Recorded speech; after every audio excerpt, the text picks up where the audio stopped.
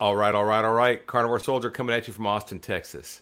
This morning's the first video in a series called Mission Carnivore, where we focus on veterans and first responders and how the carnivore diet has affected them.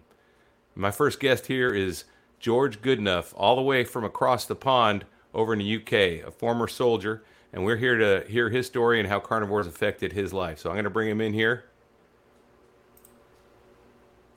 Hi. Morning, George. How you doing, Hi, man? Larry. How's it going? I'm doing very well. Yourself? Oh, fantastic. It's early morning here, 0 dark 30, but I'm used to that, and I know you are too. Why don't you just do a real quick introduction of yourself? Tell me about yourself. Okay, so my name is George Goodenough. I'm a former soldier. I served just over 8 years in the Army. I'm a veteran of Desert Storm. The beret that I'm wearing is the Intelligence Corps from the British Army, which is what I was in. I was a Middle East specialist, so I speak Arabic and also French. The reason that they sent me to be an Arabic linguist was because I had a high qualification from school and college in French, and they needed linguists at the time. And it's basically because of that I ended up in Desert Storm as an Arabic linguist over there with the 7th Armored Brigade, the Desert Rats. And then when I left the Army, I spent about 10 years as a private military contractor in high-end diplomatic security, not for the British government, but mainly for the Arab governments, the Saudis and people like that. And then I did 6 months in Beirut with the European Commission. So that was quite a good time, if you like. But then after I got married, I've been married 20 years now, so that wasn't the life for a married man. So I settled down in England, did a bit of low-end security for a while, and then discovered the construction industry. I now work as a traffic management specialist in the construction industry. So I'm 58 years old, just turned 58, so we're about the same age as well, Larry. So, Yeah. So we have as you know, we've spoken before. We share a few interests. I'm a former rugby player, and also a John Wayne fan. So hello to Duke. Yeah, awesome. Yeah, Duke's right here next to me. I fed him early so he wouldn't be bothering me during this conversation, because he usually eats at about 0500, and I got him up 0400 and fed him at 4:30, so he would not be on my shoulder, because he would be true. Otherwise. There's a slight danger we might get interrupted by Angus if he turns up. I have a cat called Angus. He's all right. So if he turns up, I'll apologise. But I'll introduce him as a fellow carnivore. Angus sounds like maybe a Scottish name, though, huh? Yeah, there was a film many years ago. I think it was called Angus something, and it's a film which my wife liked, and he was a Scottish wildcat. So she named Angus after the Scottish wildcat. There you go. Cool. I've been to Scotland and England. Now, where in England are you? Right, I'm down in the southwest. I'm in the town of Bridgewater in the county of Somerset. And from what I understand, you have Bridgewater Township in Somerset County in New Jersey, I think, or something like that. From what I was possibly told. It's a big country. I don't know. I mean, Jersey is one of the places I've not really been very often. Yeah, I was in the Big Apple. I was in the Big Apple many years ago, and I bumped into a guy in a bar, unusually, and he told me that he was from New Jersey, and he lived in Bridgewater Township in Somerset County. So yeah, that's I can guarantee there is a place. Yeah. So just to put you in the picture, I'm on the M5 motorway, and I'm halfway in between the city of Bristol and the city of Exeter, down here in England, both of which are big rugby towns, as you may or may not know. They're both big on rugby. That's awesome. My first introduction to rugby was when I was in high school. We hosted a guy named Mitch from England. He came over as a student in high school, and he was from Sheffield, if you know where that is. And he was a big rugby player, so he introduced me. Yeah. Yeah, absolutely. Northeast of England, yeah. Yeah. All right, so let's get into your carnivore stuff. I'd like to know, what were your reasons behind trying carnivore? Okay, so my why is basically what we're talking about here. I had to go back to really the Gulf War, and you're probably aware that there's something out there, mystery illness called Gulf War syndrome. So I got to about 40 when I retired from the diplomatic type of security, and really, I guess I took my foot off the gas in many ways, as we all do. And my weight just shot up, and I started feeling really ill, and I had all the symptoms of Gulf War syndrome. Now, at the time, I'd never heard either the term insulin resistance or of metabolic syndrome. So I was barking up the wrong tree for many years, and basically the British government doesn't like to talk about Gulf War syndrome on account of the fact that they're not prepared to pay out anything. So I basically got fobbed off onto an organisation called Combat Stress, although I didn't bother with them because I think I told you I'm a member of the National Golf Veterans and Families Association here in the UK. They were very helpful. And things got so bad in the end that I reached 291 pounds. I could barely walk, couldn't do my shoelaces up. I had to sit down to get dressed, basically. I was seriously ill. I was, a heart attack waiting to happen. So, again, the National Health Service, they tried to put me off all the time. I could see in their eyes when I spoke to them that they had nothing but contempt for me because they were blaming me, basically. Right. And then the National Golf Veterans and Families Association got involved. They wrote a strongly worded letter to the NHS, and eventually I got some sense out of them. But it wasn't until I had my bloods done that I discovered that I was type 2 diabetic. I was morbidly obese. My triglycerides were 4.7, which is high, in the high range. And my hypertension was up. And obviously I had low HDL and everything. I'm a year ahead of you, Larry. That was on the very beginning of March of 2022. Okay, so now, again, nobody called it metabolic syndrome, and none of the medical people referred to insulin resistance at all. But the one clue that I did get was from an excellent nurse called Kathy Moran. She told me that savoury carbohydrates, starch in other words, turn to glucose in the blood just as much as the sweets, sucrose and fructose does. That gave me a start point. So now my wife, and in January 2022, when I sent you the full picture, and also in December of 21 on Christmas Day, I lost two very good friends, both of whom have put on a lot of weight in recent years, and both of whom dropped dead of a heart attack. One was 69, Colin, he's an ex-Royal Marine, and he was very fit up until that time. And the other one was Tommy, who was drinking an awful lot of those energy drinks, the Monster Energy, Red Bull, and that sort of thing. And again, he put on a lot of weight. Yeah, he put on a lot of weight. And literally, they both dropped dead. So I knew that I was heading that way. I was really a heart attack waiting to happen. So, so when Kathy told me about the carbohydrates, I went away. The doctor issued me with metformin and statin prescriptions. I put those on the kitchen table and I did some research. Now, I was lucky enough to have a good start point because in about the year 2010, there was a TV chef show in England called the Hairy Bikers. They're called Simon King and Dave Myers. One's from Newcastle, one's from Birmingham. And they're a great pair of lads. And they did a kind of special on type 2 diabetes, how to cook, how to take care of type 2 diabetes. Now, their special guest on that show was a guy called Professor Roy Taylor from Newcastle University. And he absolutely was the pioneer in reversing type 2 diabetes. Now, his method was low calorie, 800 calories a day for 4 weeks, and you will reverse type 2 diabetes. Wow. So that was a start point. So I Googled Professor Roy Taylor, and that kind of, you get, the algorithm takes you to other places, as you know, and then the low carb solution came up. This was, again, in March. So I started going low carb, and I discovered I didn't know anything about YouTube this time. I wouldn't find YouTube until the August. Yeah. So I did find quite a useful American Google site called Healthline. Have you ever come across it? I have not. I'll check it out. Healthline. Huh? Right. Okay. Healthline. I find it quite useful. And then when I went back to work and explained to my workmate, Max, his name is Max Bramfit. He's got no medical background, but he told me about ketosis.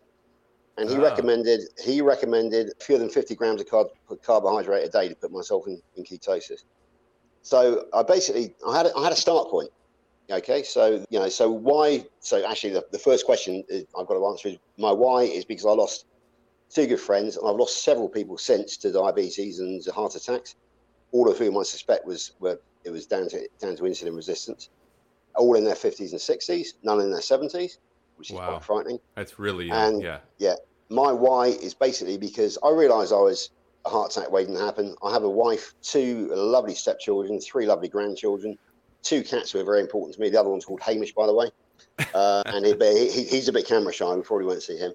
So, that's my why. It's basically I needed to sort myself out mentally and physically so that I could live my life again, enjoy my life again, and look after my wife and our family and pets. So that's my why. That's my reasons. Yeah, so I've noticed, I mean, being a vet, we have the VA here, which is actually pretty good. I mean, compared to a lot of other countries like yours where you don't really have specified care for veterans, but you still have to be your own advocate, right? Because they are government guidelines only. They look at blood work and they prescribe pills, and that's kind of what they do. And they don't really have like leeway to say, well, you should try diet or you should try this or look into this, you know.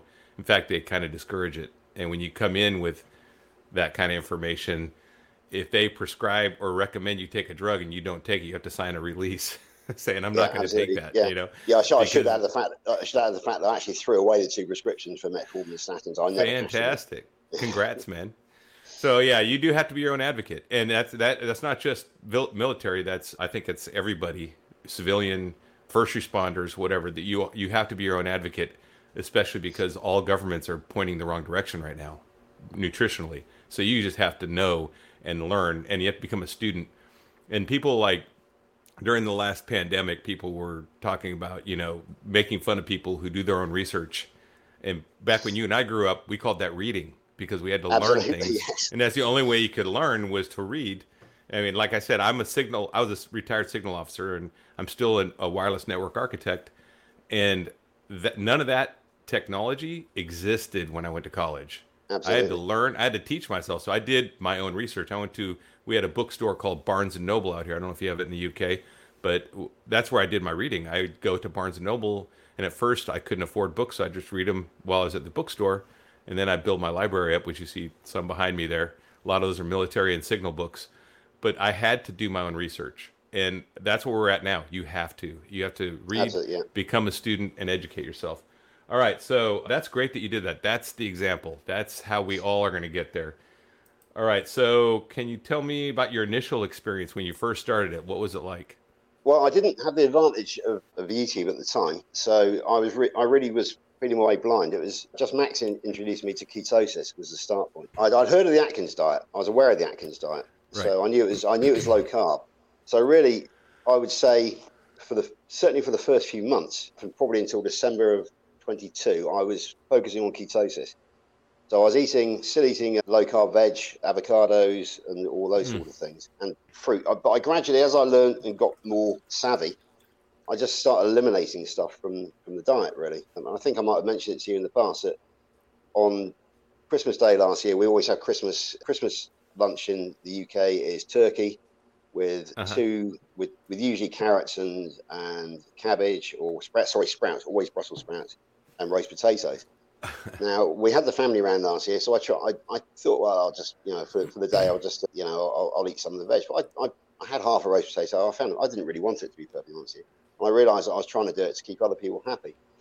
So if I could, exactly, yeah. So if I could go to the point where I went keto focused to carnivore focused, I would say it was Christmas Day last year, to be perfectly honest with you. But one thing I've got to say, Larry, is I am nowhere near the perfect carnivore. I am definitely Right. imperfect. I'm carnivore based, but we'll go through some of what I eat later, and probably that will make your future guest, the lovely Dr. Anthony Chafee. Yeah. I'm not as purist. I'm not a purist like him, or even I'm not on the lion diet as you are. Plants are trying to kill you. Yeah. Exactly. Yeah. So yeah, but I eat very, very few plants nowadays, to be perfectly Mhm. honest with you. But a lot of the meat products that I eat do have trace carbohydrates in as well. And the other thing is, I still drink coffee, and I still use a coffee creamer, which is Yeah. called Coffee Mate. Ooh, there it Yeah. is. I see. And with each cup of coffee, that introduces zero point 0.7 grams of sugar into my bloodstream. But it's Yeah. something I can take on the chin because it just makes it more palatable. And at the end of the day, we know that 1 teaspoonful of sugar is 4 grams. So even if I have 4 cups of Coffee Mate creamer in my coffee a day, then I'm getting less than 1 teaspoonful of sugar into my bloodstream. So Right. yeah, I say so for our perfectionist brothers and sisters out there. Please forgive me. Please don't give me a hard time in the comment section, because why? It works for me. We all have it works. yeah, we all have a different journey, right? I mean, for me, I'm one of those guys that can't do any sugars because I will binge. It'll trigger me. It's like an alcoholic, right? You have guys that can moderate, they can have a drink every now and then. I can have a drink every now and then. I'm not an alcoholic. My dad was an alcoholic. He could not Yeah, have a drink today because if he did, it would be a bad week or month or whatever. Who knows? Or bad rest of his life. So yeah, absolutely. Yeah. everyone has a different journey. Yeah, but again, we'll touch on the alcohol now, because again, that sets me apart from many of our brothers and sisters in the carnival, because I'm a very sociable person. Most British soldiers are, and drink alcohol is very much part of our culture, to say the very least. So, in order for me to carry on my social life as normal, I'm still carrying on drinking, but I'm very mindful of what I'm drinking. Now, I'm going to do a quick show and tell here. So, I think my wife still drinks Coca-Cola. Okay. So basically, I'm sure you'll recognise that. That is 1 litre of Coca-Cola. Now, I've got some notes over here, which I made earlier. Prior planning and preparation prevents pathetic poor performance. Right. Okay, so Coca-Cola, in a litre of Coke, there is 108 grams of sugar. So if I were to drink that, I would be consuming 108 grams of sugar. So I don't have JD and Coke anymore, no whiskey and Coke or anything like that. So the Coke is completely off limits now for me, mainly because of the high fructose corn syrup. However, I still drink. Now I'm going to show you a British lager we have here. It's called Carling. Okay. Now that's a 440 milliliter can, and I did the maths, and in a litre of Carling, if I drink a litre of Carling, I'll be consuming 26 grams of carbs, but 0 sugars. So the carbs will turn to glucose, but there's not the devil incarnate, which is fructose in there. And that's a liter. That's drinking. Yeah, exactly. Yeah. So, and then if I'm eating, sometimes I will drink the wine known as Sauvignon Blanc. Oh yeah, I drink some wine. Yeah, it's a very dry white wine. The drier, as you know, the better the drier it is, the fewer sugars there are. And in a litre of Sauvignon Blanc, you will find 23 grams of carbohydrate and about 6 grams of sugar. So it's not, the Carling is my go-to pub drink, if you like. The Sauvignon Blanc is for special occasions and when I sit down for dinner with my wife. So again, now, obviously, ethanol is a problem. There's no question about that. But my liver's fine. So my theory, I think I told you, is that basically ethanol is a problem when it's competing with fructose in the liver. If you eliminate the fructose, then the liver seems to have no problems with ethanol. It just processes it and gets rid of it. But if you overload with fructose as well, through fruits, through any of the sucrose-containing foods, and especially the Coca-Colas, then the liver gets confused. It gets overwhelmed. Basically, it's like it's like if you've got a defensive circle out in the field, and you get overpowered by the enemy. There are just too many of them. Then you get overrun. But if the enemy come in, a few at a time, hell, you can deal with it. It's like that's pretty much John Wayne. What they do. Yeah. John Wayne circling the wagons and the Indians coming in, right? Absolutely, yeah. So as long as there aren't too many of them, in this case ethanol and fructose, then the liver can circle the wagons and successfully fight it off. But to me, my social life is very important because I like to enjoy life. Me too. I think I sent a photo. I was in the pub with my veteran buddy yesterday. Yeah. So, but as I said, if I found that it wasn't working, then I would take measures. But at the moment, I'm flying. I really am health-wise. So yeah. So we touched on the coffee and the alcohol, and just one other little naughty which I have. As you know, I'm a limey. So this is the lime juice cordial, and I have I just flavour water with it. It's not really, and there's just a tiny amount of sugar in there. But it doesn't trigger any cravings for me.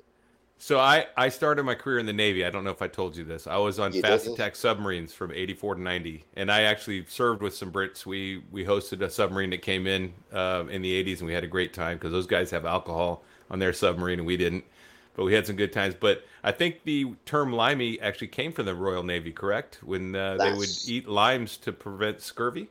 That is correct. And there's another interesting, so I've done a bit of research here, but apparently we have what's called forgotten knowledge. Apparently prior to the limes, fresh meat was regarded as a cure for scurvy. Really? That makes sense because I don't have scurvy. You don't look like you have scurvy. No, absolutely not. Look it up on the internet. Google fresh meat and scurvy, and you will find that actually before the lime, the problem that these sailors had is they were eating basically jerky, or they were eating preserved meats, and they're eating hardtack. So any vitamin C that was in that was processed out of it. But before the lime juice was discovered, fresh meat was known to be a cure for scurvy. So interesting. This is the vitamin C question mark is the elephant in the room when it comes to carnivore. But I'm happy with it. Yeah, you're happy with it. Anthony Shafee, Well, Kelly Hogan's been carnivore forever, and she doesn't exactly look ill, does she? and burger patty carnivore, like the worst you could think, the dirtiest carnivore, like Yeah, McDonald's burger patties, is her go-to. So, and I do that exactly. sometimes. So Yeah, you do have to. Part of being your own advocate too, I think, is learning your body and doing introspection, and because everyone's body's different. So not just learning carnivore, but learning you and how your hunger signals work and what things are triggers and what aren't. And that's part of honing your skill and craft as a carnivore, just like you do in your career. You have to become absolutely. better at it. So I got a next question. How has it affected your physical health? Oh, crikey, unbelievably, it really is. Okay, so again, I'm going to go to my notes. I got my diagnosis in the early part of March 2022. Kath Moran told me about carbohydrates then, as in starches. So the first thing I did, went away and cut out all the C's and the P's, I think I might call it. We'll go for cakes, chocolate, confectionery, in other words, candy, to use the American term. Chips, as in Crisps? what? Yeah, exactly, Chris. Yeah, okay, yeah. So, but also chips, as in fried potato, what you call French Fries, fry. right. So, yeah, Right. for the benefit of our American viewers, potato chips in the States are crisps here in the UK, and French Right. fries are chips here in the UK. So they all went, and then we move on to the peas. So pastry, pasta, pizza, potato. There's four of the peas, and we can add on rice and noodles at that. So that's the first thing I did. Now, I wasn't, I was feeling my way blindly. So that was the very beginning of March. And then in March 21st, I think it's about, which is 2022, which is, I think, exactly a year ahead of you. I think you were March 22nd, if I'm right. Yep, March 22nd. Yeah. Yeah. Okay, so I'm exactly a year ahead of you because that's when I started taking it seriously. So I bought a set of scales.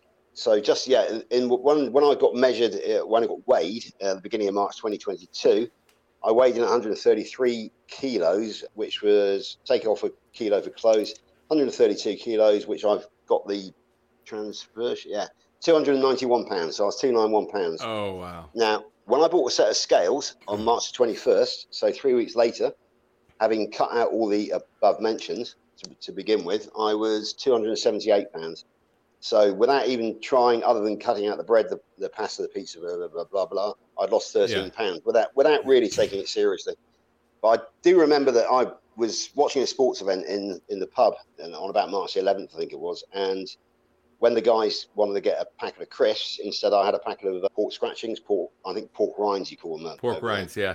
And I had a jar of cockles, pickled cockles, so seafood and pork rinds. So just again, there'll be a few show and tells during this. So here we have the Mr. Porky pork scratchings. Nice. They are the standard pub type. They are 16 grams of pork rinds, pork scratchings, per 0.1 of a gram of carbohydrate, versus a packet of potato crisp chips, which is about, I think, 23 grams or thereabouts. So that was a replacement therapy, which I did, and it works. And I still do eat the Mr. Porky pork scratchings as a treat, if you like, or as a snack. So, but then by July, I was feeling so much better that I thought, well, I'm going to go for it. I'm going to ask for another set of bloods, which I did. And that was August the 4th when I weighed 238 pounds by this time. So from basically March the 5th until August the 4th. So I think we're talking probably 5 months. I'd gone from 291 to 238 pounds. So I went in fairly confident, had all my bloods done, had a routine appointment booked, phone call on August the 22nd with my diabetes nurse, a guy called Richard. But on August the 9th, I got an urgent phone call from my surgery, from Sandra, the head diabetes nurse there. And I was worried. I thought, I've really made a mistake here, and she's going to tear me a new one. And I said, oh no, shall I be worried? No, she said, no. She said quite the opposite. She said, what have you done? So I said, well, what do you mean? She said, you haven't got diabetes anymore. She said, wow. You've lost, however many pounds that is. And not only that, she said, but your triglycerides have gone from 4.7 to 1.2. And your HDL has gone through the roof. She said, oh, your LDL has gone up as well. She said, but don't worry about that because we're forward thinking and we only worry about the HDL to triglycerides ratio. So it's nice to have a forward thinking diabetes team. So she said, how did you do it? I said, well, I've just gone low carb. I just virtually eliminated carbohydrates, something like that. But remember, at this time, I never even heard of carnivore. I was still very much focusing on ketosis. But I was still, I was still making mistakes, like I was eating citrus fruits, that sort of thing, sweet citrus fruits. But I'd already achieved the main goal of getting rid of diabetes, losing a lot of weight, and especially getting rid of the dangerous triglyceride levels. So by that point, I was no longer a heart attack waiting to happen. And then in that same month, it would have been between August the 4th and August the 22nd when my regular diabetes nurse phoned me up for the appointment. He said, I'm not supposed to be doing this, he said, because Sandra, he said, I just want to know. I want to know what you did. So I had a chat with him. But I remember by this time, so I remember telling him I discovered YouTube. Now, the first thing that I discovered on YouTube was the angelic and late and much lamented Dr. Sarah Hallberg. Mm. Do you know of Dr. Sarah? I don't know. I'll take a look. Oh, crikey, man. You've got to. You have to. Go on YouTube and put Dr. Sarah Hallberg, reversing type 2 diabetes starts with ignoring the guidelines. It's a TEDx talk.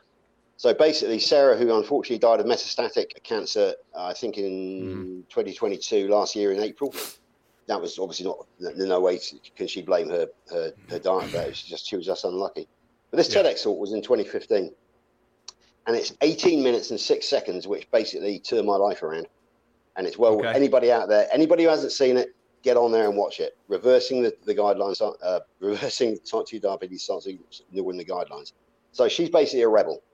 And that talk inspired me. And she made me realise that reversing type 2 diabetes was quite common. But by that time, I'd already done it myself. I'd already achieved it myself. I've got friends that have type 2 diabetes. I can't wait till they see this video because I tell them about this. And you're the first person I've talked to that I know that actually reversed it. That's great. Yeah. She's a very, very powerful speaker. We miss her so much in the low carb community. And believe me, when you see her, you'll understand why. So make sure we watch that today. And make sure we share it amongst your type 2 diabetes friends as well. I'll find it and put a link in the description for this video so easily. Exactly. So then basically, so we've worked, the key people were really the hairy bikers we talked about, Professor Roy Taylor, who was low calorie, my workmate Max Branford, nurse Kath Moran, then Healthline, and then in August 22, I discovered Dr. Sarah Hallberg, and at the same time, I discovered Dr. Jason Funn, and it's through him that I understood insulin resistance. He explains insulin resistance very, very well. And then from the UK, a guy that you're familiar with, Dr. David Unwin. He's nowhere near Carnivore, but he's very much a low carb advocate. And then the absolutely adorable Zoe Harkham, PhD from Cardiff University. She's so funny. If you haven't watched any of the stuff I've asked you to watch, please do, because she is hilarious. My two favourites of hers are Should We Be Vegan? And as she comes on, the short answer is the requirement for carbohydrates is 0 in the diet. Therefore, no, we shouldn't be vegan. Right. But she goes on to speak for 45 minutes, and she tears apart the vegan case about the planet, about being kind to animals, and about health. Well worth watching. And the other one is, what about fibre? And again, she induces it saying, right, fibre is all carbohydrate requirements in the human diet, 0. Therefore, no, we don't need fibre. But she goes on to explain how dangerous fibre is. And actually, now we're touching on the subject of fibre, I can say that when I finally got round to eliminating all the cruciferous, the low-carb vegetables from my diet, guess what happened? My IBS went away. No more bloating, no more constipation, no more flatulence, no more straining on the toilet, no more straining on the toilet. And it's amazing. You're not fermenting stuff in your gut. Exactly. Yeah. No more fermentation. And so basically, I can tell you now that I've actually just this week I decided to actually sort of start recording my bowel movements.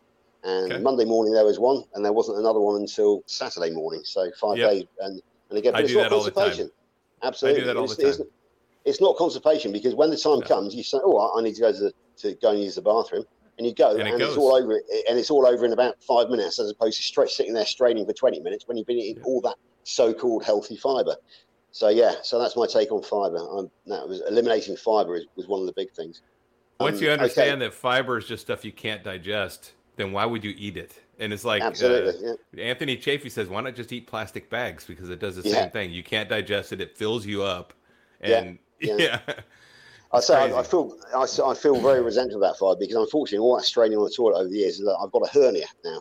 So I can manage it. But I just think that if I discovered Carnivore when I was 16 instead of 56, that hernia probably never would have come. It doesn't really interfere in my life too much. I'm just aware of it.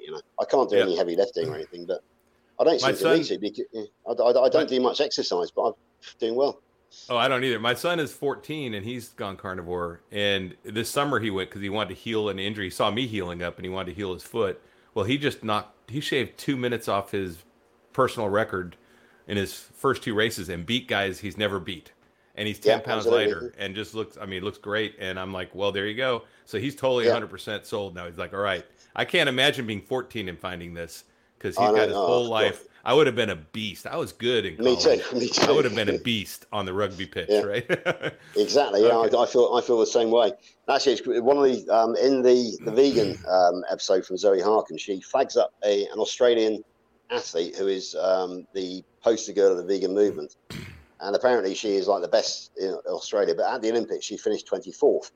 So Zoe asked the question, "What were the other 23 in front of her eating?" So, yeah, exactly. So that was a simple Zoe comment. So yeah, so that's fibre gone. And the other thing I really need to touch on is seed oils. Yeah. Like yourself, when I discovered about seed oils, I threw them out. I did not give them to the local charity or anything. They went straight in the bin. So now my frying is done in lard, or what we call in this country beef dripping. I think tallow is the other name for it. It's all done. And one thing which I do is I use it fairly sparingly, but when I fry my eggs, I usually have 3 eggs on ham, for example. Instead of scooping the eggs out with a slice, I just pour the whole contents of the frying pan onto the plate. So I get all the liquid lard or liquid beef dripping as well, which adds flavour to the meal and also healthy fat. I'm getting the benefit of it. Saturated fat, exactly right. Anyway, so to go back to where we were, right, so we'll touch on mental health in a minute. Okay. But the weight loss really has progressed since. So March 2022, 291 pounds. This morning I weigh in every day. I'm a bit obsessive compulsive about it. And this morning I saw a new low, 201 pounds. So I've lost 90 pounds in 18 months. And again, I'm far from being a perfect carnivore. So but it's working for me. It's working for me. I don't know if you've seen Dr. Kenobi, Chris Kenobi's seed oil I'm aware of that, that one. Yeah, I've seen it. Yeah. After seeing that, I'm pretty much convinced that the processed foods of sugar, refined wheat, seed oils, and trans fats are the 99% of the problem. And if you just remove those from your diet, you'd be well on your way to a very healthy lifestyle. Now, carnivore just is icing on the cake. It basically finishes it and gets you to the not just being healthy, but optimum fuel, I think. Absolutely. I mean, because of the alcohol and some of the processed meat products I eat, I'm not in that optimal space.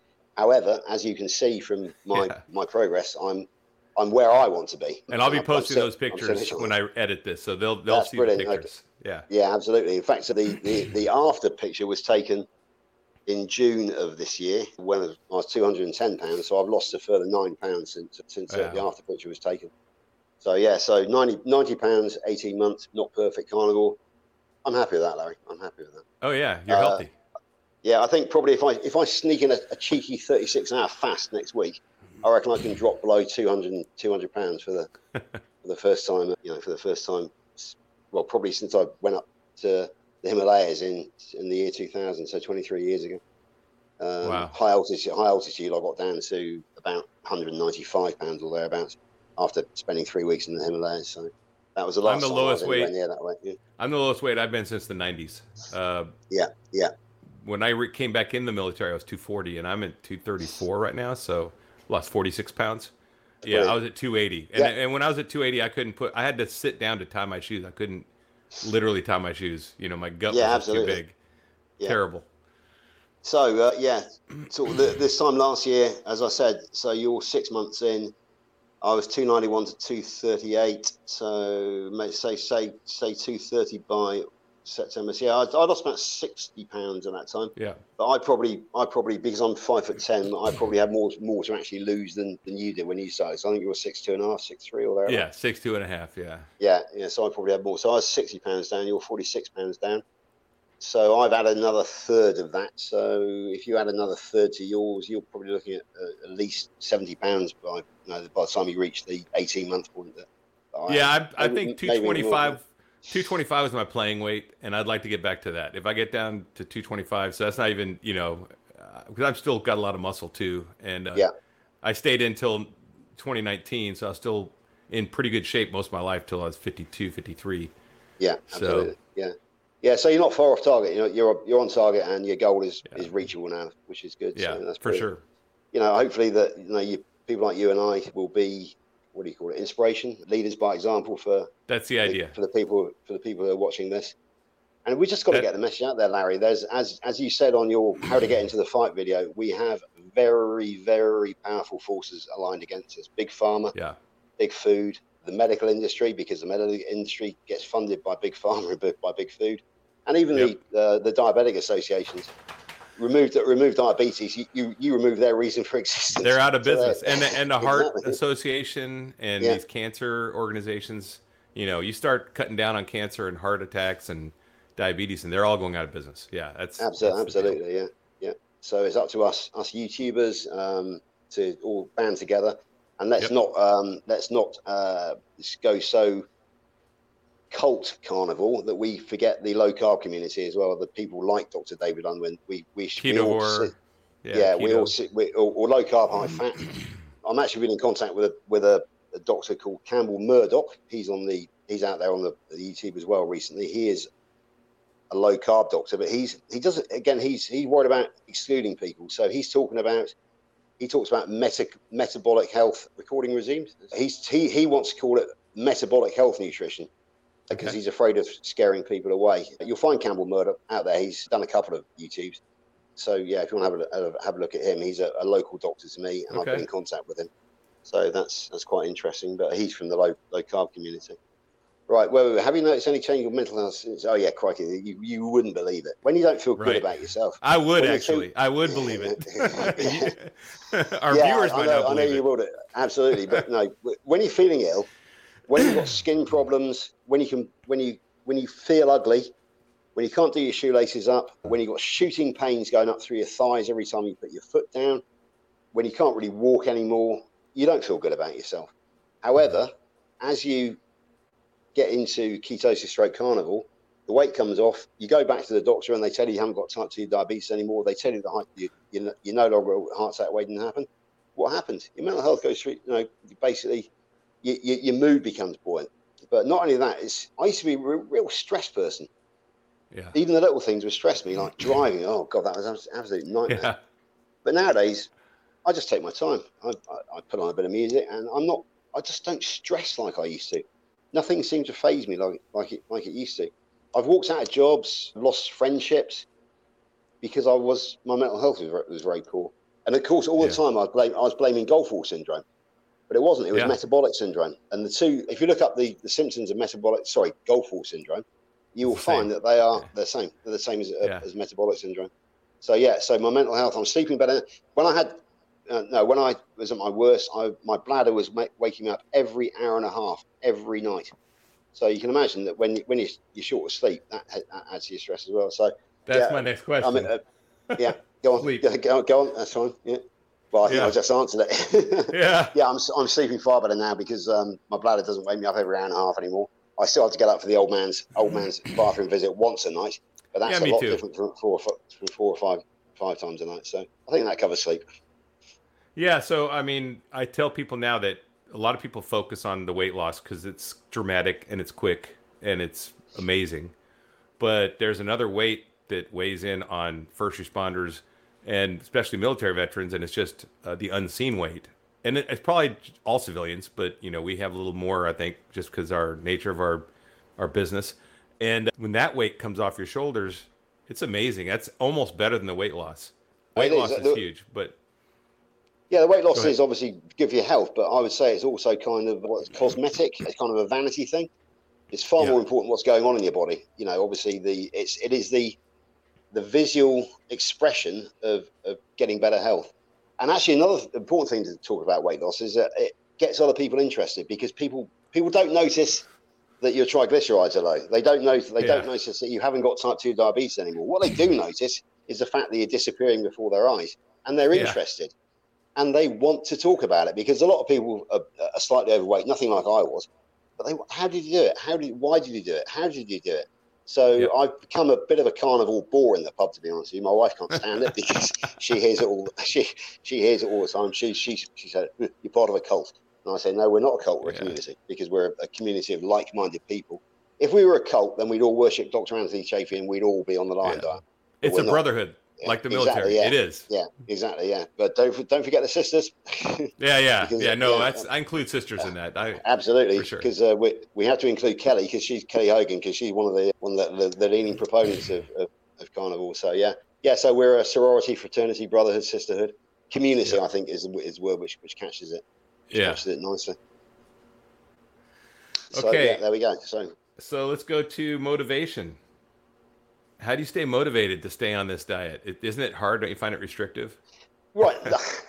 Yeah. Okay. So people ask me, they say, what do you miss? I say, I miss ice cream. I miss chocolate. I miss cake. I miss cookies. I miss rice. I miss spaghetti bolognese. Oh, God, I love spaghetti bolognese. Hell, I love Marmite on toast. But then they go, well, how do you do it? And I say, well, what I don't miss is 6.5 stone, as we call it in England, or 90 pounds of extra fat. I don't miss feeling like shit every day. Crap every day. That's okay. Yeah, okay, this is usually not the BBC. It's true. That's right, yeah. And I certainly don't miss being a heart attack waiting to happen. And I certainly don't miss having high triglycerides in my blood. And so yes, I think you've touched on this. The carnivore solution to type 2 diabetes is simple. It is so simple, it's unbelievable. But what it's not is easy. Because if you're addicted to carbohydrates, it's a bit like, I've been able to give up carbohydrates mostly, but if you asked me to give up alcohol, that would be a step too far for me. So, but for many carb addicts, it's already a step too far for them. They still carry on. They know about carnivore. They want to have the success of carnivore, but they love their carbohydrates. It's like when we went out for lunch yesterday and everybody had the puddings, creme brulees and the lemon meringue pies and that sort of thing. And I sat there with my black coffee, but I could easily have eaten that, but I didn't want to because it's just not worth it. And I don't suffer the cravings anymore like I used to.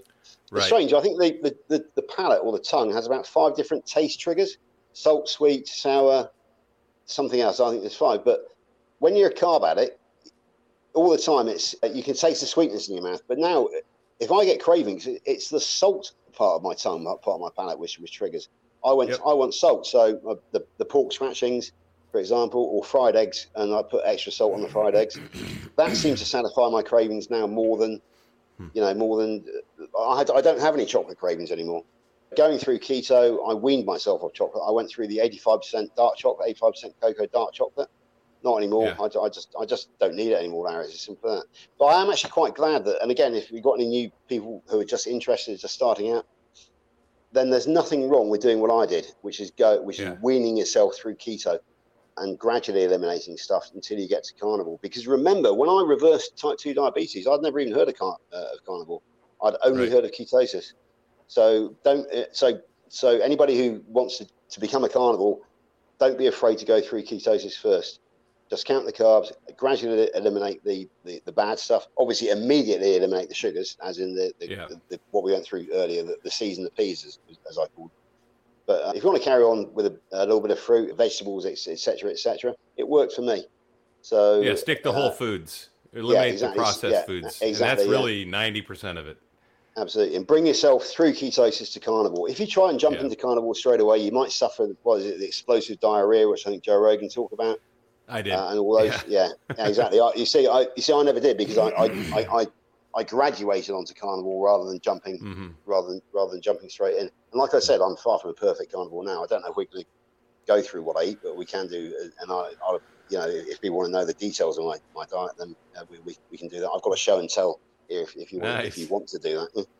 You're prepared. Yeah, I like it.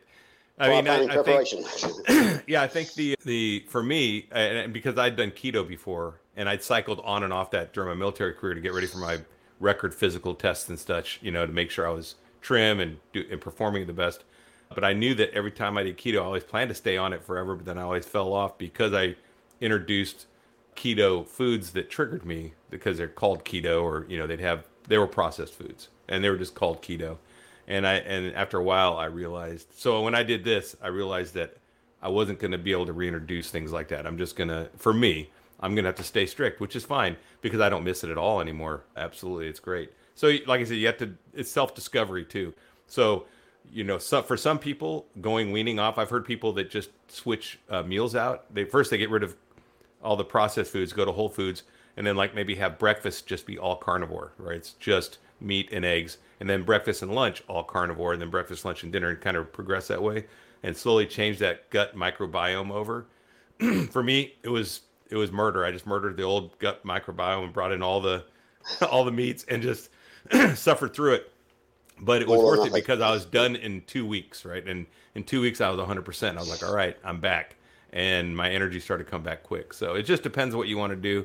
And you have to know your body. If you don't know your body, you can try one way. If you find yourself failing too much, go the other way. Go burn your ships like Cortez did and go Absolutely, 100%. Yeah. That's interesting you say that you're back, because it reminds me, I was working with a fellow veteran in 2022 before, when I was up to 290 pounds, whatever it was. And I saw him for the first time the other day. And the first words he said to me was, "You're back." He looked at me, he looked at the new me, he said, "You're back." You're back. You're back like you were, right? Exactly, that's right. Yeah, so that's quite a good say. Yeah, I'm back. When it comes to my mental health, my physical health, I'm back. I think that's a huge deal because also the mental health thing. Like now, I look forward to my future and I look forward to it. I'm not just living days out. I'm planning. I'm like, man, this is a great life going forward. From this point forward, it's looking amazing to me. And when I was 6 months ago, before I started this, I was not looking forward to anything. I was just surviving day to day. I was kind of existing. And now I'm no longer existing. I'm planning, I'm driving, I'm going forward. And it's night and day for me. Yeah, again, when I was worried about Golfwall syndrome, I thought that I didn't have a future really. And I was trying to get a diagnosis because I still got a mortgage on the house. So I still got to pay that. And I was really worried that I was soon going to be unable to work. But now I am fully able to work again. I can't do heavy lifting because of the hernia, but traffic management doesn't involve heavy lifting. But I can walk around site now easily. At the moment, I have to manage 2 sets of incoming lorries, trucks, which are delivering stone, and they're about a quarter of a mile apart. So I've got to keep fleeing in between. So I've got to walk a quarter of a mile there, quarter of a mile back. So I'm probably doing about 5, 6. Yeah, I'm getting my steps in every day. There's no question about it. That's awesome. Back in March 2022, I would not have been able to do that, but I can do now. Yeah, my knees are still a bit stiff, but that's probably what you call vet bod, which is over the years. Vet bod. Yeah, exactly. Yeah, I got some of that. Yeah, everything else in my body has come back apart from my knees, but they're nothing like as bad as they were 18 months ago. Hey, why don't you go through and show me some of your food? Okay, so right. Let's do show and tell. Do show and tell. So this is Monday to Friday. Okay, this is what I take to work. I work Monday to Friday in construction. The weekends things vary up a little bit, but Monday to Friday I'm in what you call a routine, my system. So the first thing is I've just been to Aldi this morning, so I've got everything fresh and ready to show and tell. Okay. So the first thing that my go-to I have one of these every day at work, Monday to Friday. So there's five or 6 chicken thighs in there, pre-cooked. So I don't have to bother with. I can either microwave them, have them hot, or I can eat them cold. Secondly, we'll go to everybody's go-to standard, which is eggs, basically. I mean, I don't really need to show them, but those Aldi eggs. Right. So on a Sunday, and I will be doing this a bit later on, I hard boil 15 eggs. So that's 3 a day, Monday to Friday. My method of doing that is putting them in cold water, bringing them to a rolling boil for 1 minute, switching the heat off, and then leaving them overnight to cool down. And then you get the perfect. I find the perfect hard-boiled egg. Just a little tip for the listeners there. Nice. Now the next one is not everybody's cup of tea, but it is very much mine, and it's vitally important in my view. I have here smoked mackerel fillets. Okay, they're low carb and absolutely full of omega-3. Omega-3 being the really good polyunsaturated fatty acid.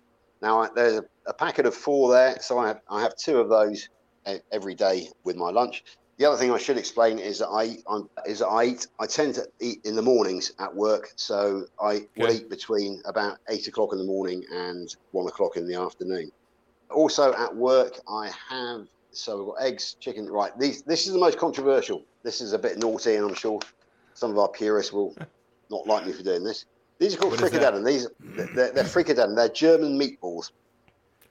Now, these are 81% fat pork, 81% pork. And again, my notes, they contain 21 grams of fat for each one of those. So I have one of those. Wow. But there are some naughties in there as well. For example, there's 6% onion, 5% breadcrumbs, and there's a bit of canola oil in there as well. But on balance, I've already eaten the omega-3 with the smoked mackerel. So that little bit of omega-6, I don't think it's going to do too much damage because my omega-3 to omega-6 ratio is going to be very, very good. And yeah, they're satisfying. 81% pork, 21 grams of fat. So I just ignore the few naughties that are in there. And I eat some processed meats success. too. Yeah, I eat beef sticks that are organic, 100% grass-fed, grass-finished, but they do have some bad stuff in it. So yeah, you have to. Exactly right. And then basically that's why I eat at work. If I'm hungry in the evenings, my go-to is good old Aldi cooked ham trimmings. Okay. So what I do then is if I'm hungry, I might just have literally a couple of slices straight out of the fridge. If I actually feel like I want a meal, I will lay out the few ham slices on a plate, fry off 3 eggs or scramble 3 eggs and have those over the top of those. So that will be my evening meal. So Monday to Friday, that is pretty much all I eat, apart from maybe the occasional packet of pork scratchings. That's if I get home in the evening, I'm really not hungry, but I fancy something salty, then I'll have a packet of pork scratchings. So that's my Monday to Friday. At the weekend I've got a bit more time, so I'll fry some bacon for breakfast, for example, with scrambled eggs. Might put a sausage on there. And then Saturday afternoon in the summer, we often have a barbecue, which I think we talked about. So that's when the beef kicks in, the pork and the lamb kicks in. Yeah. And I usually allow myself up to half a raw onion because I do like the flavour of raw onion. As we know, raw onion is very low carb anyway. Right. It's not particularly high in fibre. And then on a Sunday, again, I'll have a fried breakfast, as in bacon and eggs. And in the afternoons, myself and my wife, Lainey, will have a special cut of meat. So it might be beef, might be lamb, might be a duck. Yeah. I think this afternoon we got pork chops. Premium meat. Sundays is my premium meat day. Yeah. Although, of course, sometimes that will actually go back in the fridge. So I will have some premium meats to take on a Monday and Tuesday to work. So that's my week. Monday to Friday, I'm carnivore, pure. Well, not exactly pure carnivore because I eat processed meat, but I'm pretty much completely carnivore. The other thing to touch on is social events. Now, I'm very mindful of where I go. There is a brilliant pub up the road called the Malt Shovel, which serves nothing but a kilogram of chicken wings. So that's the perfect carnivore solution. And when I go to the local Turkish restaurant, I order off the starter menu. So I order 2 or 3 meat starters. And that comes with a little bit of salad garnish, which I just polish up because it's just tiny. And I don't want to be rude and send it back. And again, it has no deleterious effect. So that's no problem. Right. And I think we touched on the subject of Christmas. Now, I'm going to a friend's house this year, and they know that I'm carnivore now, so they will only be serving me the turkey. They will not tempt me with the roast potatoes, or would be tempted anyway. But I think I mentioned to you something called pigs in blankets. Oh yeah, I know pigs in blankets. Yeah, you do. Is it a thing in the States? Yeah, where you get a pastry and roll it around a little hot dog or a little sausage. No, it's not a pastry. No, it's not a pastry. That's a sausage roll in this country. Okay, so I've got. Okay, what's pig in blanket there? Pigs in blankets. So I've got. I don't know if you can. You probably. Oh, bacon. Bacon wrapped around a sausage. Exactly. Yeah. That's better than ours. Absolutely. Yeah. So anyway, I can. So if you want to bring pigs in blankets stateside, and maybe you and I can go into business together, and we can and we can get it going. Yeah. So this year that our hostess Annie has said, you'll be getting the turkey, and you'll be getting a double portion of pigs in blankets with the gravy. So that's awesome. That's how I'm dealing with the social side of things. But see, the fact that you're planning ahead, that is a huge deal. And a lot of people just let life happen. They just show up hungry and then they fail because they didn't, plan ahead before that. And also my wife Lainey is doing the starter this year. She's doing prawn cocktail, but I'm just going to have prawns with a bit of salt and vinegar on them. So without the cocktail salt. And then I think Glenn, my buddy who I told you about yesterday, I think he's doing the dessert. But I said I will take a cheese board. So I'll be taking some cheddar, some Stilton, and some French there you go. Cheeses. It's low carb, basically. I do eat cheese at the weekend because every Sunday after this I'll be going out to meet my friends at the pub. And Mike, our landlord, always puts a bit of Stilton and a bit of cheddar out on the bar. And I don't mind eating that because, again, it's low carb, it's dairy. It kind of fits into the carnivore. So no I do some cheese. I mean, last night I made ice cream. My sister and brother-in-law came over, and I made some ice cream with egg yolk and heavy whipping cream in my ice cream machine, and just a little bit of vanilla, no sweetener, and it was great. I mean, once you've been off sugars for a long time, that's sweet enough, really.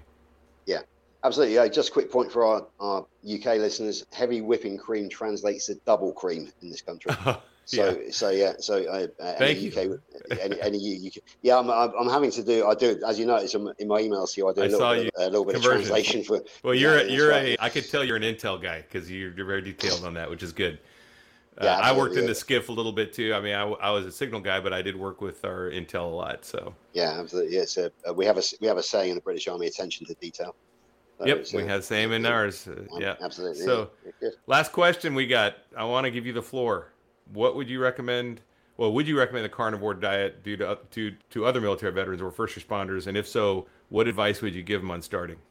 Well, firstly, definitely, I would recommend it, and I think that just this conversation we've actually covered that because I've explained in detail how in 18 months I went through knowing nothing and then stumbling my way in the dark with a few helping hands from people like Max and Kathy Moran and Healthline. They did some good keto stuff, and I think, to be honest with you, Larry, rather than trying to jump in head first, feet first into carnivore, I think I was quite lucky not to hear about carnivore until August of last year, because it meant that I kind of went through an elimination phase of ketosis. So I think I was much more mentally and physically prepared for carnivore when it came than what I would have been had I thought, oh yeah, carnivore, I'm just going to jump straight into that. Yeah. Because, I went through the phase of eating 85% chocolate. I went through avocados, asparagus, olives, and all of those sort of stuff.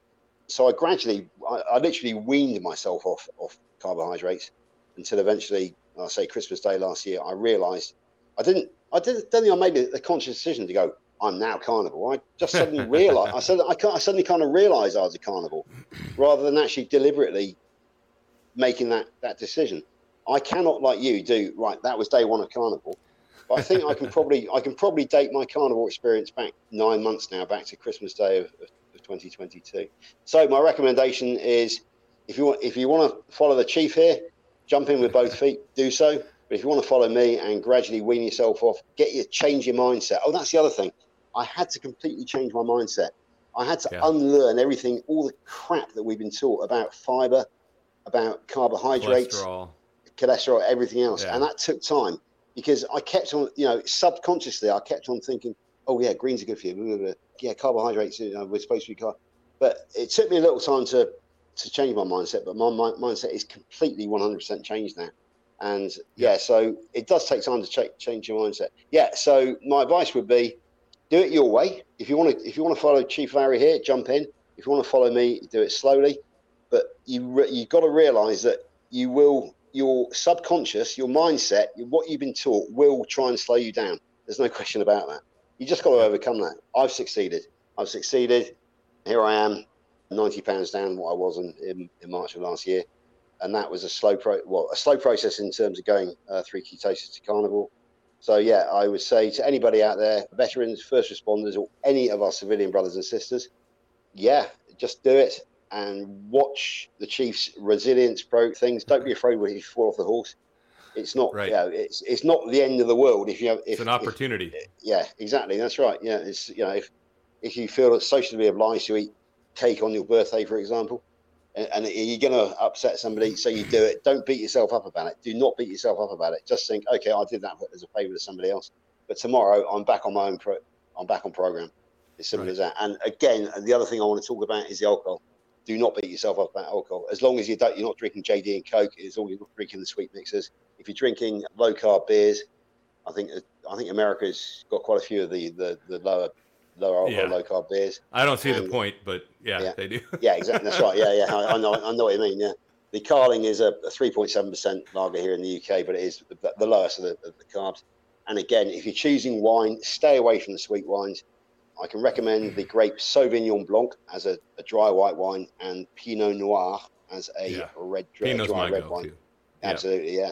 So please, folks, if you do enjoy social life, if your social life depends on having a drink with friends, do not beat yourself up about it. Look at me.